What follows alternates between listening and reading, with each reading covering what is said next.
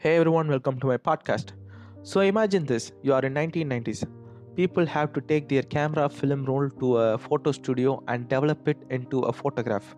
Only after that people will be able to know how the photo have came out.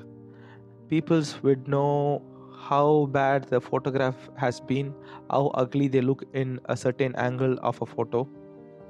So the person in the studio might ask you to come after 1 week or 10 days to collect the photographs. While using the camera, we have to be very conscious. We should not be careless because it's fragile. It can break easily. And children were never allowed to use or even touch their cameras. While using the camera, people took extra pair of film roll and batteries in case something wrong happens for backup. Cameras were costly at that time, and a lot of middle class people did not own a camera.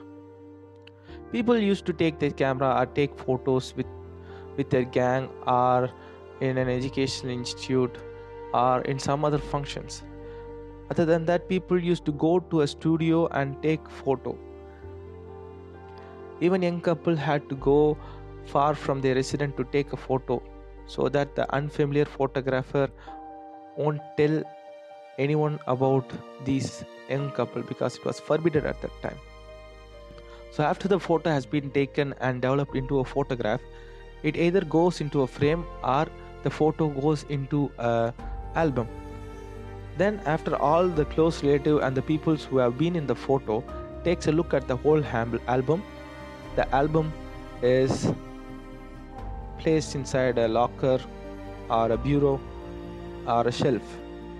And when some guest arrives and if someone comes to your home, they point at the photo in the frame and ask a lot of questions, and only the close relative can see your photo album that you have saved safely. Only the close relatives can see your album, and each time when you see those pictures, you may go back to that moment and you may feel happy for that moment. And you might compare how older you have grown, and if there are children on that picture, you might think how much they have grown. You may miss someone in the photo who might not be around you right now. Well, the emotions are the same. Whenever we see an old photo, we feel the same way, but nowadays we don't search the album on our house. We don't search for albums around the house. We search for albums in our mobile phone. There's no restrictions to number of photos. We may take as much as photos we want. Even kids take selfies right nowadays. Not only that, it's even easy to print a photo. A person can print his photo within minutes and even put it into a frame in few minutes or an hour. Taking photo has become a part of our day-to-day life, and we take a lot of more photos we take, lesser space we have in our mobile phone. Photos are not only taken for memories nowadays. We can share our memories not only to our close circle but also to our distant relative, our classmate, our office colleague, or people whom we don't like much. Apparently, we can showcase our life to the world. Everyone wants to show what they have achieved and showcase how happy they are, how blessed they feel, or what new vehicle they have bought.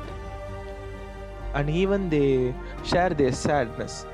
Even they trash talk about their past lover. They may indirectly poke someone using a photograph. So in the effort of trying to impress other people, we have started to compare ourselves with others. Comparing ourselves with others and discouraging our life decision has been in our life for a long time. It has been passed on by our ancestors, but still comparing was within a limited geographical area. Either they compare within the person, they might compare themselves with a person who lives in their same city or same village.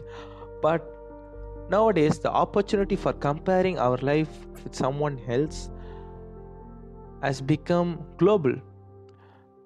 The opportunity of comparing myself with someone so awesome and discouraging my life is international right now.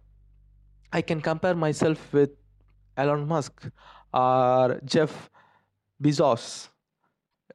I just compare and feel sad. I don't consider how much of a hard work and how much of skill and how much of experience they have. I just compare myself and feel bad for my life. Like Buddha said, the mind acts like an enemy for those who don't control it. So before dwelling into a depression by comparing ourselves with others, just try to understand everyone is unique. In the success story of every person is different, and in each story there is a time where those peoples fall. They fall multiple times. They face a lot of disappointment in life, even for many years.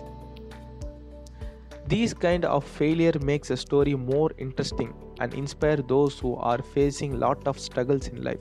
So if you face a lot of obstacles, just remember that your story is getting more interesting and it may someday inspire someone. So thank you for listening. Take care.